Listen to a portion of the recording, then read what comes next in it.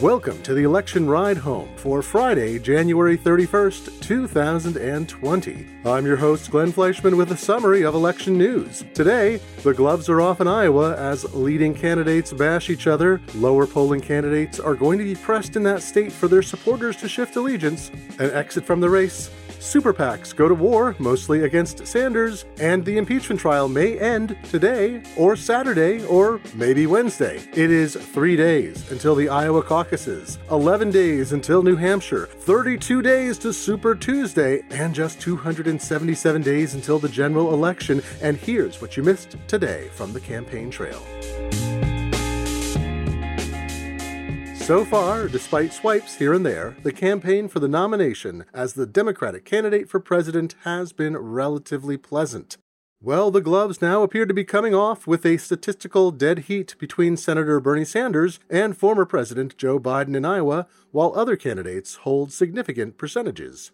That includes Senators Elizabeth Warren and former South Bend, Indiana Mayor Pete Buttigieg, tied just a few percentage points behind. And let's not forget entrepreneur Andrew Yang. At the top of the race, we have Sanders and Biden sniping, with Buttigieg nipping at their heels. Biden does not want to talk about how Sanders hasn't been a registered Democrat, and he will not talk about it at length. Biden told reporters on Thursday, while stopping for ice cream in Iowa, that there were self-evident contrasts between him and other candidates in the race. He was asked for the contrast between him and Sanders. He said, "I'm a Democrat." A reporter asked if he were inferring that Mr. Sanders was not a Democrat. Biden said, "Well, he says he's not.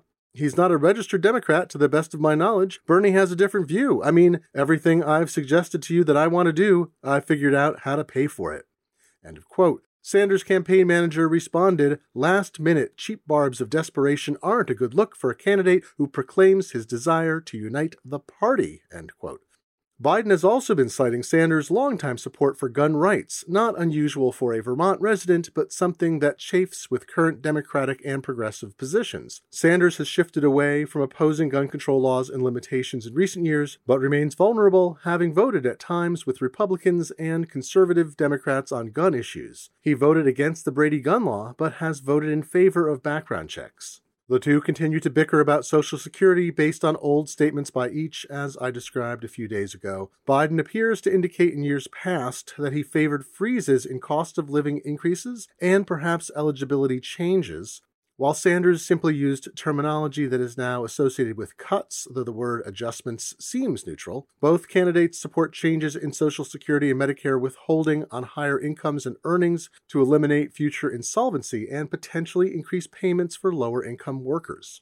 Buttigieg, meanwhile, criticized both leading candidates by name. He's mostly avoided direct attacks in the past, but is under pressure to differentiate himself given his second-place tie with a much more progressive Warren in polling.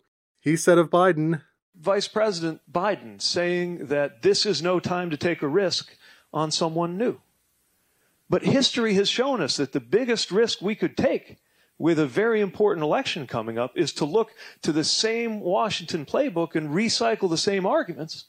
And he asserted Sanders offers an extreme approach, quote, calling for a kind of politics that says you got to go all the way here or nothing else counts, end of quote. At a campaign event, Buttigieg poked at both candidates, noting, quote, "This is not the time to get caught up in reliving arguments from before. The less 2020 resembles 2016 in our party, the better," end quote. Warren and Klobuchar seem to have avoided this kind of conflict entirely, though, like Sanders, they have had to remain in D.C. for the impeachment trial.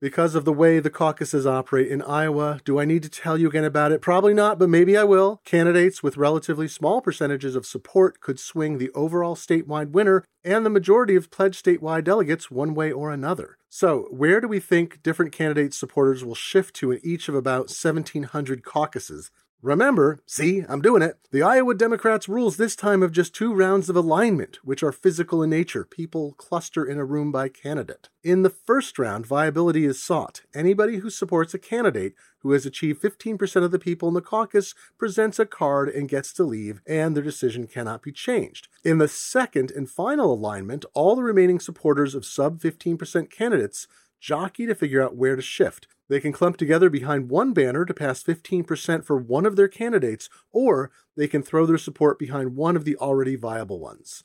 538's polling averages for Iowa find support in this order statewide: Sanders 22.1%, Biden 21.5%, Buttigieg 15.5%, Warren 14.3%. That's why Buttigieg is off in the eastern part of the state for most of today through Monday to try to boost his viability in more conservative precincts. But Klobuchar, 10.1%, Steyer, 3.5%, Yang, 3.5%, Gabbard, 1.2%, and Bloomberg, 0.9% add up to over 19% statewide. So even though each caucus will be different, there will be a significant amount of support to throw around for non-viable candidates. Andrew Yang told reporters yesterday that he wasn't going to give his supporters a specific direction, but he expected they would shift to Sanders. He said, quote, "The people that support my campaign are very diverse in their leanings. I frankly think I'd have a hard time getting them to do anything that they weren't naturally inclined to do," end quote. Klobuchar has the most significant support to move around, but she is still running to pick up delegates, not to be a king or queen maker, and has rebuffed efforts so far to make a pact with other candidates.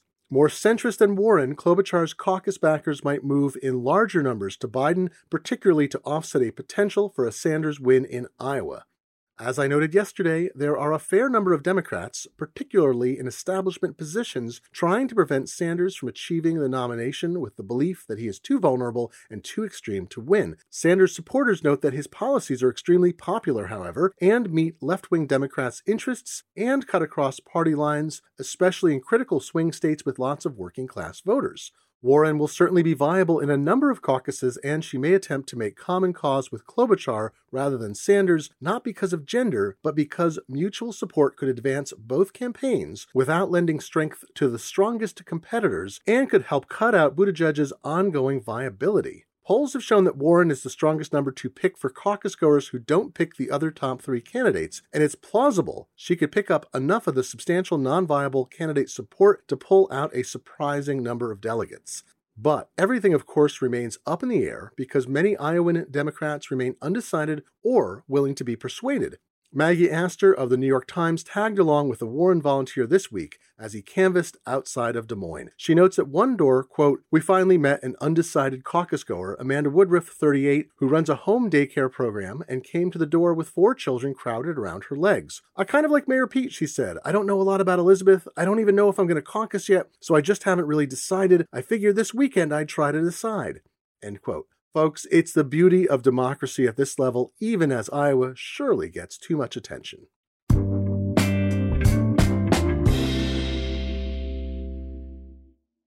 And just in passing, former House member John Delaney dropped out of the race today. At various points, 28 people have been in the running for the nomination, and 11 now remain. You might be surprised to hear that former Massachusetts Governor Deval Patrick and Senator Michael Bennet remain in the race, despite seeing virtually no support in polls at this point. Below the top and mid-pack, we still see Yang, Hawaii House member Tulsi Gabbard, and billionaire Tom Steyer. They have had polling results above 5% in various states. Steyer and Yang will be in the next DNC debate, and it's not inconceivable that Gabbard could join them, although she doesn't seem to be working towards that end in terms of individual donations. None of that trio seems inclined to drop out, even with a poor showing in Iowa, but at some point they might be willing to throw their support behind one of the leading candidates.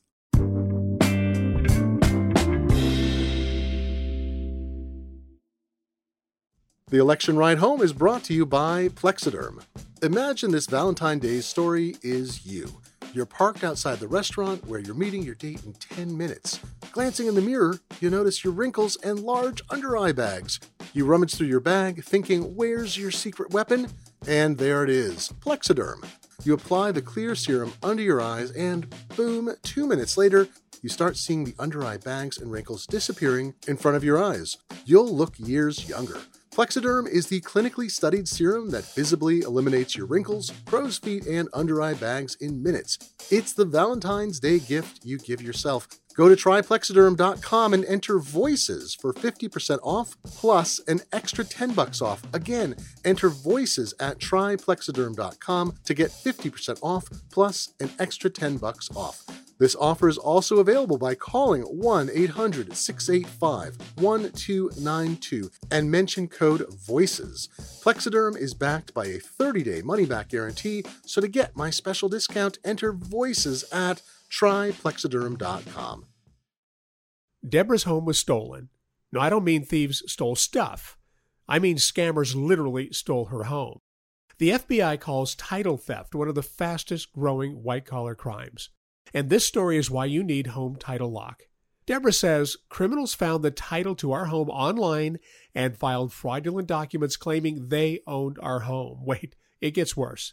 Deborah goes on to say, I was evicted from my own home and $85,000 in equity gone. Nobody believes you can get your home stolen this easily. This is why you need Home Title Lock, because no insurance or bank protects your home from title theft. First things first, go to HometitleLock.com and register your address to see if your home's title has been tampered with. You need to protect the legal title to your home so you don't end up like Deborah. Go to HometitleLock.com now for 60 risk-free days of protection. Again, that's HometitleLock.com. HometitleLock.com.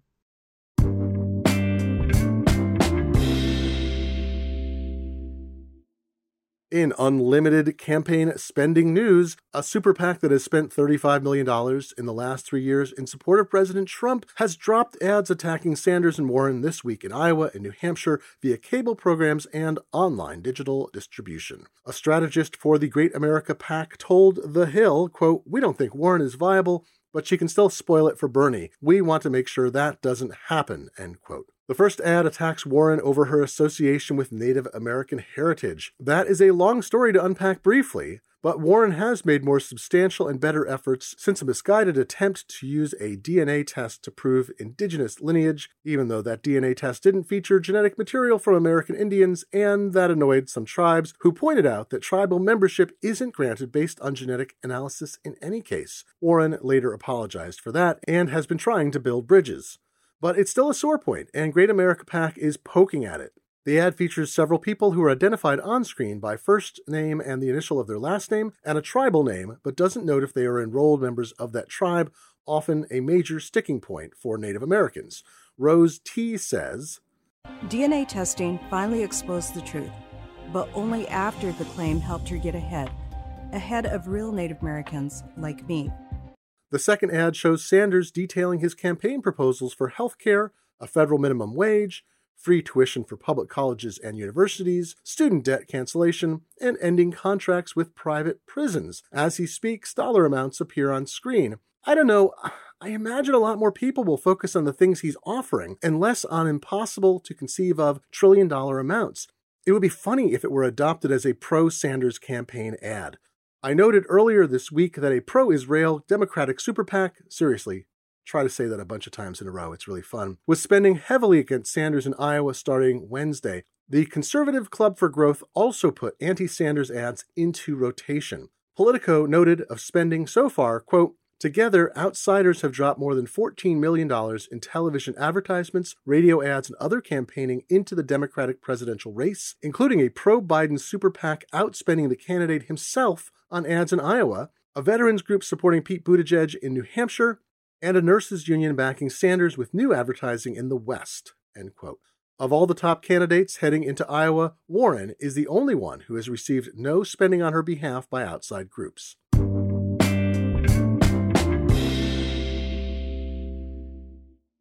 It's almost certain that the Senate will not hear witnesses in the impeachment trial. I'm recording this as the afternoon debate has begun in what could be the last or penultimate day of the trial. 4 hours are allocated, 2 for each side, to arguing whether witnesses should be called. Then there will be a vote. Senate Majority Leader Mitch McConnell of Kentucky appears secure as of Friday morning that he has the necessary votes. And it does seem to add up. Only Senators Mitch Romney of Utah and Susan Collins of Maine have made their intention clear to vote in favor of witnesses. Last night, Senator Lamar Alexander of Tennessee said in a tweet storm that he would not vote in favor of witnesses. Alexander is retiring after his term ends this year and was seen as a possible yes to support the Senate as an institution. His logic for a no vote was fascinating. He said the House impeachment managers made their case, but he doesn't believe the charges rise to a level of impeachable offenses. and he feared that conviction would lead to chaos. He said this morning, quote, "For the Senate to tear up the ballots in this election and say President Trump couldn't be on it, the country probably wouldn't accept that. It would just pour gasoline on cultural fires that are burning out there. The country is not going to accept being told that they can't elect the president they want to elect in the week the election starts by a majority for a merely inappropriate telephone call or action. They are not going to buy it, and they shouldn't," end quote. Alaska Senator Lisa Murkowski, who had previously withheld her decision, said this morning, quote, "I carefully considered the need for additional witnesses and documents to cure the shortcomings of its process, but ultimately decided that I will vote against considering motions to subpoena," end quote. No other GOP senators at this juncture appear likely to vote for witnesses, leaving an almost certain 51-49 vote against witnesses and documents. However, if just a single GOP senator defects, this isn't an ordinary session. So a 50-50 vote on the motion doesn't, by its nature, lead to a defeat. The trial has the Chief Justice as its presiding officer, so Vice President Mike Pence can't simply withhold his vote. On precedent, but without explicit constitutional directives, Chief Justice John Roberts Jr. could cast a vote in favor of the motion in case of a tie. But that's a momentous thing to do, and it's unlikely he would put himself in a position that might paint him as supporting a particular point of view. So, assuming a 50-50 split not resolved by the Chief Justice, or more likely a 51-49 vote against the motion, GOP senators will attempt to bring the articles to a vote late on Friday, and the tally will certainly be far below the required two-thirds majority to find the president culpable on either charge. There is some suspicion right now that Romney might vote in favor of at least one of the articles, but that's just a suspicion, and we have no information about other GOP senators changing allegiances. Senate Minority Leader Chuck Schumer has said he will engage in parliamentary procedures to delay the vote, which means it may be until Saturday when it occurs. But there's also a proposal afoot by GOP senators to adjourn on Friday after the witness motion, then resume Monday for closing arguments, private deliberations, and a vote on articles. The New York Times suggests this could delay final action to as late as Wednesday.